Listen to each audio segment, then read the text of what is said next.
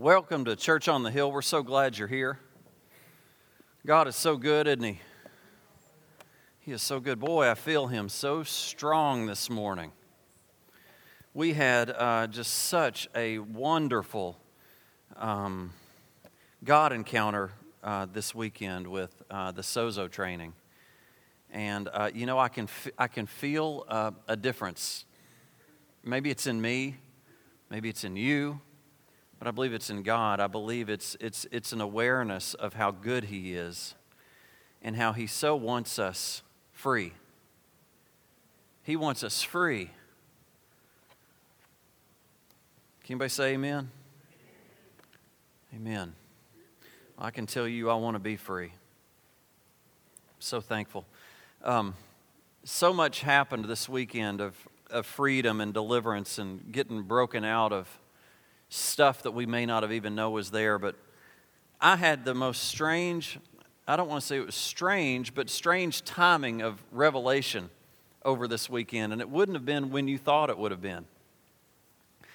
This Sozo ministry team came in Friday evening, and we're at my mom and dad's, and Miss Nina, the female that came, the one that was basically leading the ministry, was inside sitting in the kitchen of my mom's kitchen, and was sitting there talking. And I didn't see any of the guys. There were two guys there too, and apparently they had gone to the garage with my dad to play ping pong. And my son was out there playing ping pong. And I went out there. If you know my dad at all, he's very ornery and he's a great ping pong player. And I thought, oh no, he's out there just beating those guys to a pulp. Sure enough, I get out there and my son is hitting. My dad has a ping pong machine, and my son was hitting off the machine. And I had not seen him play in a year or so. I just don't go out there. Pete spends all his time out there. I don't. I'm usually eating, but and I go out there, and he is really with authority hitting the ball. I can see my dad's style been transferred into him, just with authority hitting the ball. And the two gentlemen were sitting there watching, and then they asked my dad to pick up the paddle. He picked it up, and here he goes. I mean, it was twins. Pete steps out, and my dad steps in. Bang, bang. I mean, it's intense. The two guys said, "This is intimidating." I said, "I understand. You ought to play him." But I'm just sitting back and watching, and the main guy who wrote the book Freedom Tools, that was in here ministering to us, his name was Andy Reese. Andy Reese, I later learned, it was a competitive water skier. Competed as a youth and as a young adult. He was also a high school baseball and football player, also played some college ball. Very athletic, very capable. And here stands this man. I've got three generations. I got a generation in between my dad and Pete. My son, the young, gets in there and hits it. My dad from the older generation gets in there and hits it. Look at this. Two guys getting it done. It has nothing to do with age. And then this man who's a phenomenal athlete, he's probably 50, 55 years old. I don't know. I probably shouldn't say, but that's my guess. He's not here, so I can talk about him. Steps in to hit. And the balls start coming, and the balls start flying by him. And I mean, he's overwhelmed. Can't stop one. And I'm like, man, this is embarrassing. I'm going to leave. I'm not going to watch this. But the Lord showed me. Everything in that man is in him to hit that ball back. He's physically able. He's mentally able. He has the paddle. He has the right equipment. Everything in him, in my mind, says he should be able to do this. He's an athlete. Why can't he do it? And the Lord said, training. Training's the difference. Pete has nothing that this man doesn't have. He's got nothing that this man doesn't have, except experience and training. And you know what the Lord showed me is that we're going through marriage, we're going through life, we're going through relationships, and we've got these balls getting shot at us. Or we're getting arrows shot at us. And you know what we're trying to do? We're trying to take them right in the heart. And we're trying to survive. up, go take it again. Boom! Hit the ground, get back up, try to live through it again. And we've got attack and situation coming at us. And we've got the paddle in our hand. We've got everything we need, everything in us. We're saved. We know Jesus. I'm not talking about the unsaved. I'm talking about the saved. We're saved. We've got the Bible. But here we sit, boom, boom, go down, get back up, boom, get back up. Oh, I can take it. Boom, take another one, boom. God's saying, pick up the paddle and send it back. You don't have to take that. You don't have to take that. I have given you the armor of God. I have given you God's armor to fight off this. Not just fight it off, but send it away. Don't keep taking it. You know, we take these things emotionally. We take these things bitterly. We take these things to heart, and we can't shake them. That's what I saw with this sozo, is learning what we have accepted to reject, to get off. And to recognize the next time it comes and not freak out, but send it back. And I could see this with my son. I could see it with my dad. And I could see it with Andy. Now, with ping pong, who cares? I mean, they care, but who cares? But in the spirit, I care. You know what? I care about you. You know, I feel like that's what you do when you go to a doctor's appointment, is they try to tell you what's wrong and how to keep it from happening the next time. Take your vitamins, do exercise, work yourself out, quit eating like this, quit doing this, start doing the things to send these things away. But we go out, we get the pill, we feel good for a day or two, and then we go back to what we were doing, and then we wonder why the doctor must not have known anything, because that just didn't work. No, we just didn't do what he said.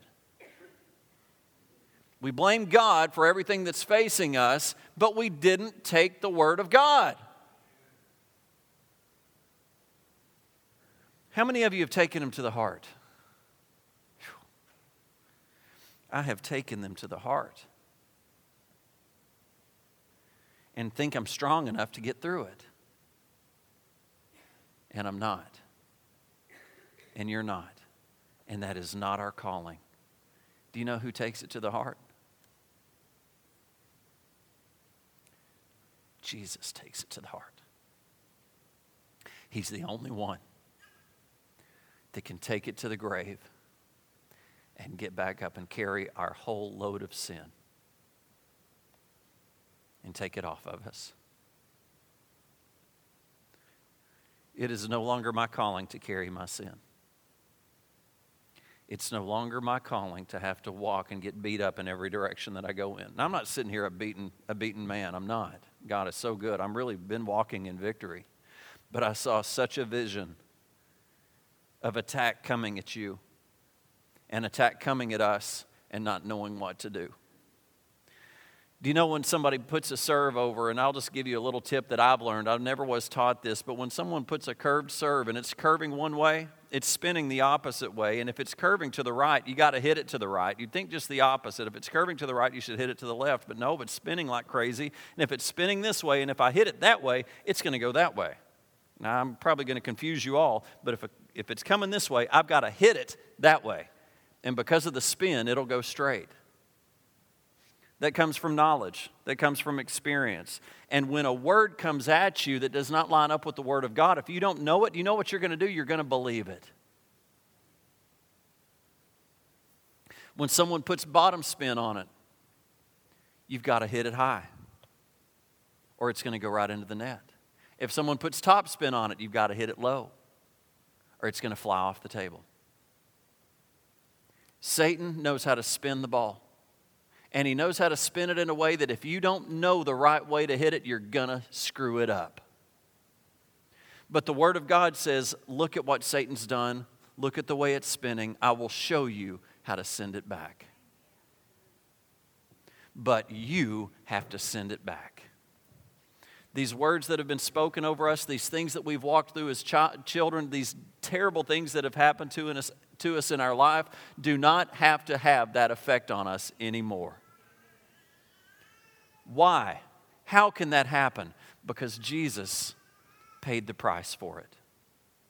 He paid the price for whatever damage you have occurred or any damage you will occur.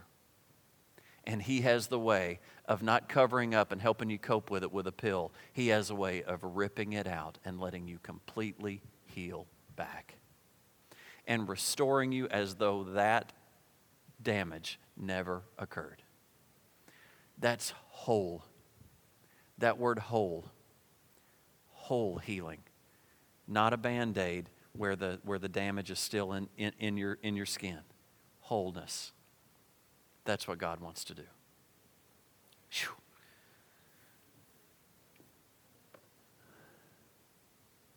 That's what we got to experience this weekend.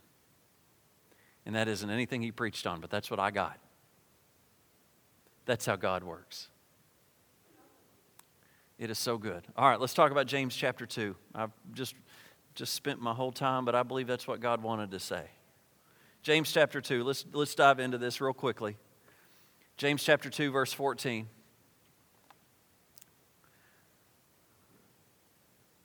What does it profit, my brethren, if someone says he has faith but does not have works? Can faith save him? Now this goes right along with what I've just said. You've got everything in you, but if you do not let it out, faith needs to be backed up by works. If you don't let it out, you're going to continue to be beat. So I want you to apply this, what I've just said. Verse 15. If a brother or sister is naked and destitute of daily food, and one of you says to them, depart in peace and be warmed and filled, but you give nothing to them, but you do not give them the things which are needed for the body, what does it profit? Thus also faith by itself, if it does not have works, is dead. But someone will say, you have faith and I have works. Show me your faith without your works, and I will show you my faith with my works. You believe that there is one God. You do well. Even the demons believe and tremble. But do you want to know, O foolish man, that faith without works is dead? Was not Abraham our father justified by works when he offered Isaac his son on the altar? Do you see that faith was working together with his works, and by works was made perfect? Verse 23. And the scripture was fulfilled which says, Abraham believed God, and it was accounted to him for righteousness, and he was called a friend of God. Verse 24. You see then that a man is justified by works and not by faith only.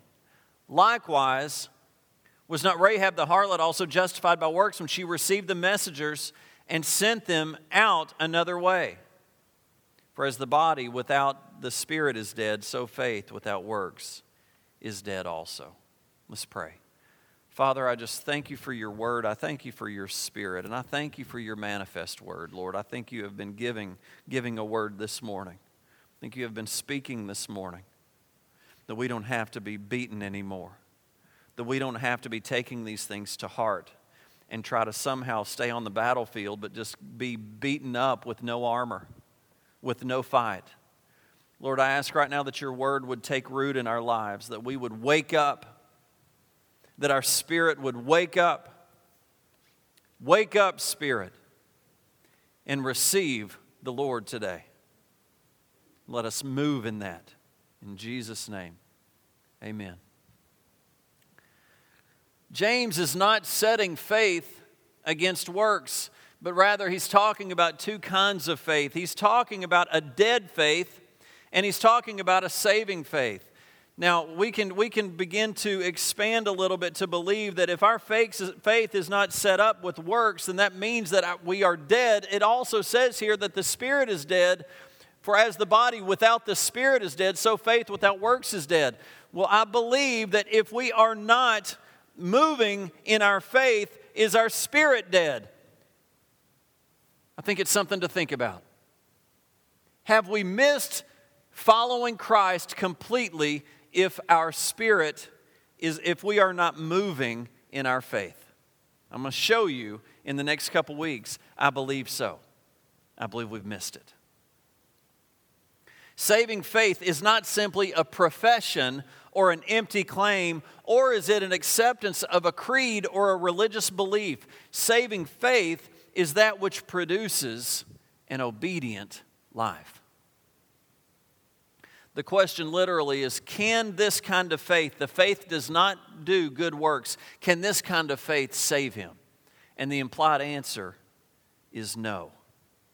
I want to ask you, what will you gain if you have something but you don't use it?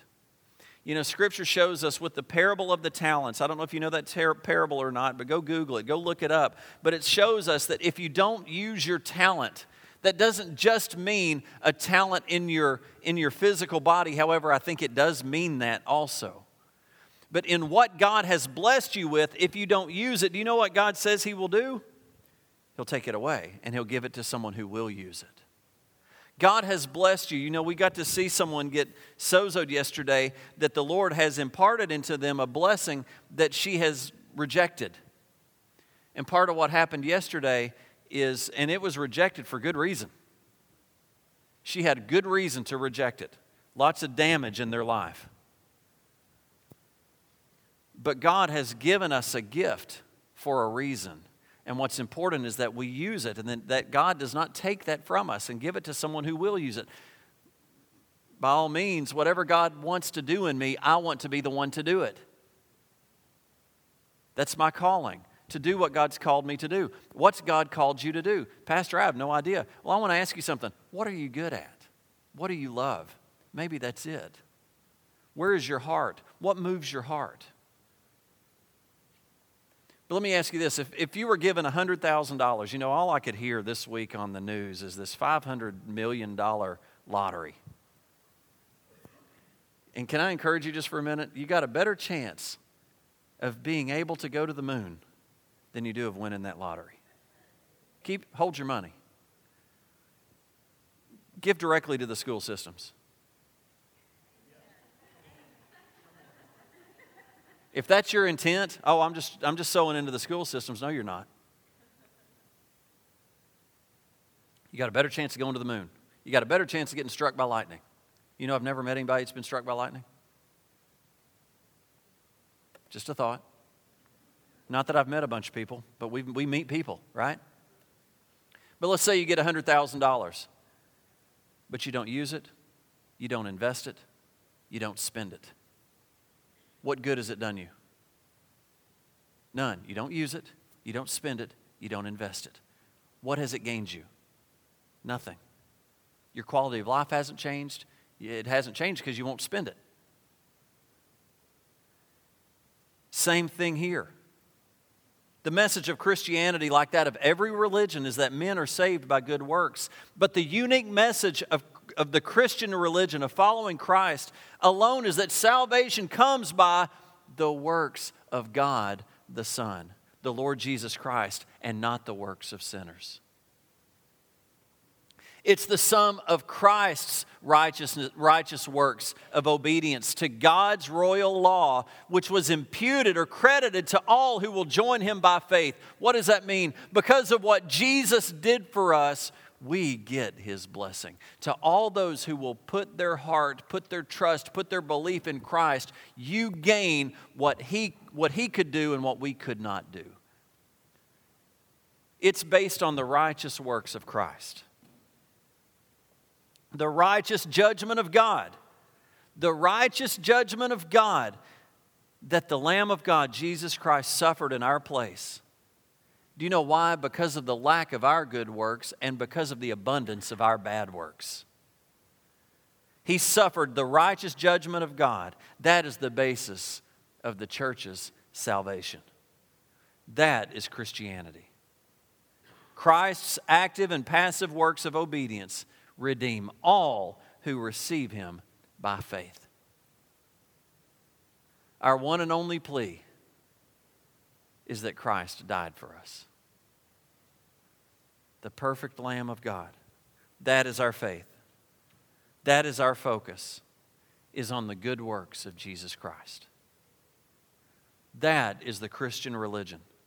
And you know, it's perfectly expressed in the first verse of Romans chapter 5. Look what it says here. It says, therefore, since we have been justified through faith, we have peace with God through our Lord Jesus Christ, through whom we have gained access by faith into this grace in which we now stand, and we rejoice in the hope of the glory of God. Our faith does not save us because it is imperfect faith. Our faith did not obey God's law. Our faith did not die for us. Our faith did not rise from the dead. It was Christ's. It was Christ's great prerogative. He lived the loving life that we could never live. And He died the accursed death that sinners must die unless they find a Savior. Do you know if you have not received Christ, you will suffer the righteous judgment of God? The only way to bypass the righteous judgment of God is to receive Jesus.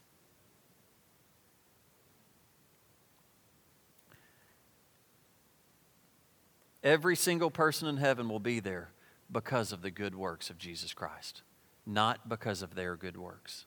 You will not make it to heaven because of anything you have done, except accepting Christ.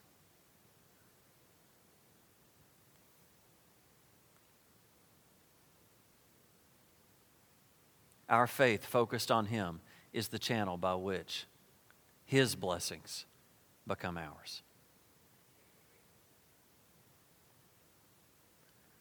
So what is the purpose of this letter from James? I believe that he is stating that the whole New Testament affirms that every Christian through faith in the Son of God has this calling. And that calling is to do good works. Let me show it to you. Ephesians chapter 2, verse 10.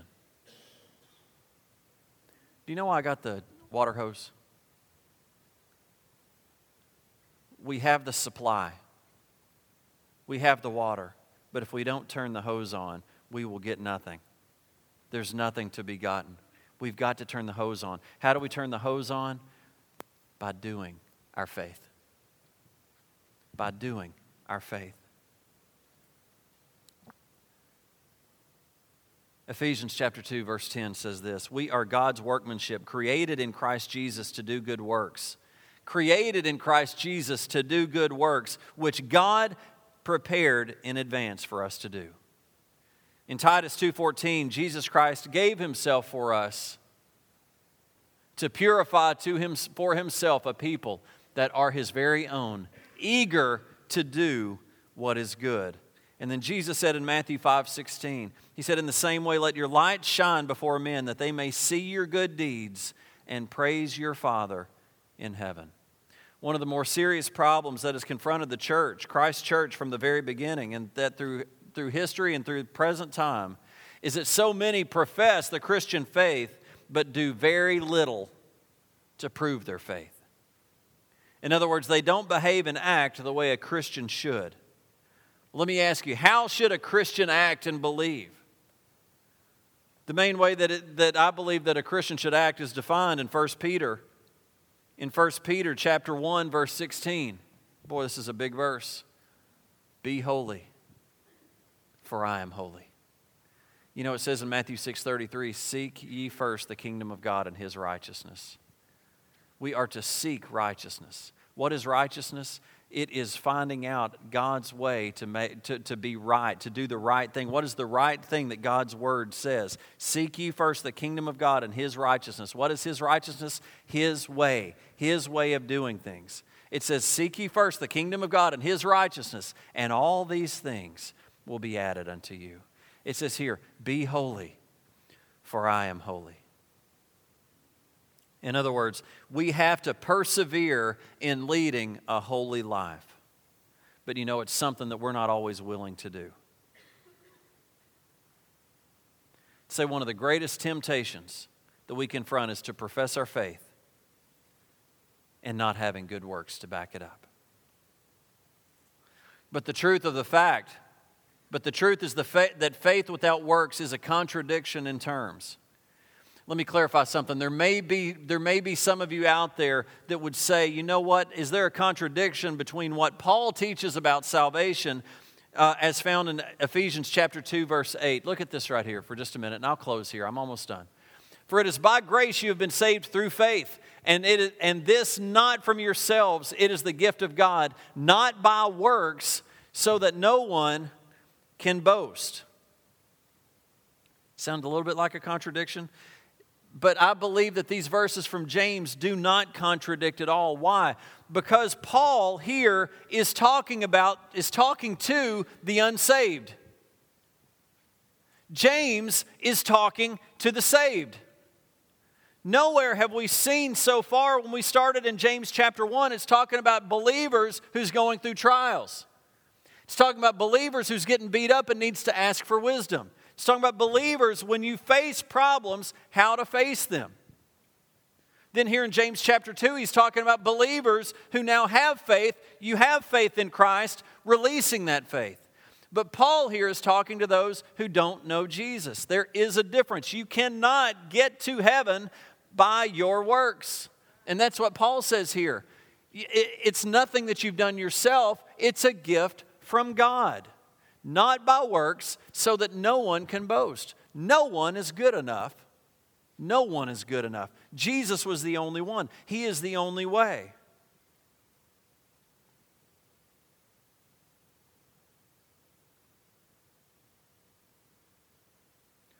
So we can confidently say that James's teaching is not a contradiction, but rather it teaches us that once we receive salvation, once we establish a genuine relationship with God, do you know that this isn't going to happen? You can come up here and pray the prayer, but without that genuine relationship with God, your actions are not going to change. Then the works that reflect our relationship with God must flow from within us. Let me compare it. Can a car work without gasoline? Try that. I've tried it. I can lay hands on my car all day long. I can pray all day. But if my car doesn't have gas, it is not moving. I got to have gas. Just like a car can't work without gasoline, our faith will not be able to properly function without works. In other words, for our faith to be effective, it has to be accompanied and nourished by works. That's why this verse here makes so much sense. James 2:14. What does it profit if someone says he has faith but does not have works? It's a crucial point here. Saying we have faith is easy. Saying we have faith is something that easily flows from our lips. But just because we're able to utter these words doesn't mean that we profess a genuine faith. The truth of the matter is we're capable of saying a lot of things. And words are cheap. But what really counts is our actions. You know, the word says we can know who you are by your fruit. And that a bad heart can't produce good fruit. And a good heart can't produce bad fruit. Our faith must accompany our works. Our faith has to accompany our works. What kind of works am I talking about? When we genuinely accept Christ in our heart, then a drastic change should take place. Paul in 2 Corinthians chapter 5, verse 17 says this: if anyone is in Christ, he is a new creation. The old is gone, the new has come. The truth is, if we say we have Christ in our hearts, and we have accepted Christ, then we can't continue to lead a life of the old person. We can't continue to lead a sinful life, but we must strive toward holiness. You know what strive means? Try. Try. God knows you're not perfect. Ephesians 4:22 says this: if you put off concerning your former conduct the old man which grows corrupt according to the deceitful lusts. That we are to put it off. We are to take it off, the old person, and put on the new. We can't say that we possess a genuine faith if a radical change hasn't taken place. By claiming that we have accepted Christ, but we don't change, we are lying to ourselves. Professing that we are Christians and not changing is just a bunch of empty words. Because if we don't change our heart, our heart will never be in the appropriate place. In fact, we will not live for Christ. Let's put our faith to work. People in our city, people in our church, people in our schools, people at our work are hurting. Marriages are falling apart. Relationships are damaged. They need help. And you know what? That's the role of the church. They need help. Next Sunday is Easter Sunday. In your bulletin, you've got an invite card. One very simple way. Invite somebody. Do you know why people come to church? It's not because of advertising. It's not because of TV. It's not because of radio. It's not because of billboards. It's because of you. Do you know why I came to this church? Because I was invited. People can send me flyers. People can do all kinds of stuff to try to get me there. But when someone comes and looks me in the eye, says, will you come? People want to be asked. They want to be included. You know, I encourage you, release your faith. But you know what? When you hand this, you know what you're saying? I know Jesus. Change needs to occur in you. Is there any reason why He'd want to come to your church by the way you act? Are you really following Christ? It's time for a change. And you know what? It's time to put our faith to work. We are right about to start a building project out here in about the next month. And I am so excited. This morning I could just feel the Lord moving and moving in my faith. We're about to build 14,000 square feet for our children and for our youth. For a fellowship hall. And I'm so excited. I got to tell you, it takes faith though. It's going to take God. But I want to encourage you, God has never left me nor forsook me. Never. And God, I had a word this morning. I'm not going to share it. But it was basically, I'm the provider. Watch me provide. Can I tell you in your life, God's the provider. Watch Him provide. Trust Him. Start to walk according to His word. Would you do it? Would you turn the faucet on this week and try to release some faith? Encourage somebody. Love on somebody. Give somebody $5 that's in need at Walmart. Do something. You would be surprised what $5 will do. You'll be surprised what $5 will do in you. You got to stand up with me.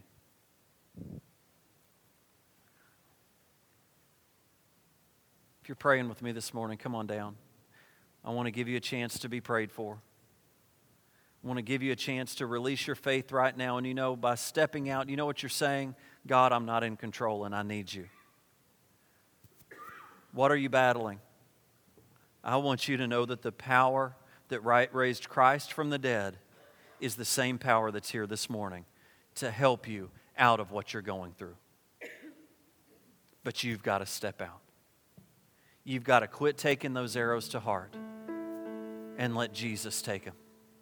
It says that His yoke is easy and His burden is light. Church, your burden, your yoke is heavy and you can't carry it. Do you know Jesus? Do you need to receive Jesus Christ as your Lord and Savior? Right where you sit, just say, Jesus, I accept you as my Lord and Savior. Forgive me of my sin. Do you know He will take you right where you are? Right where you are, He will take you just like you are. You cannot clean yourself up enough to make yourself acceptable. The only way to be acceptable before God is to receive Christ. Would you do that this morning? If you need prayer, step on out and let us pray with you as we sing.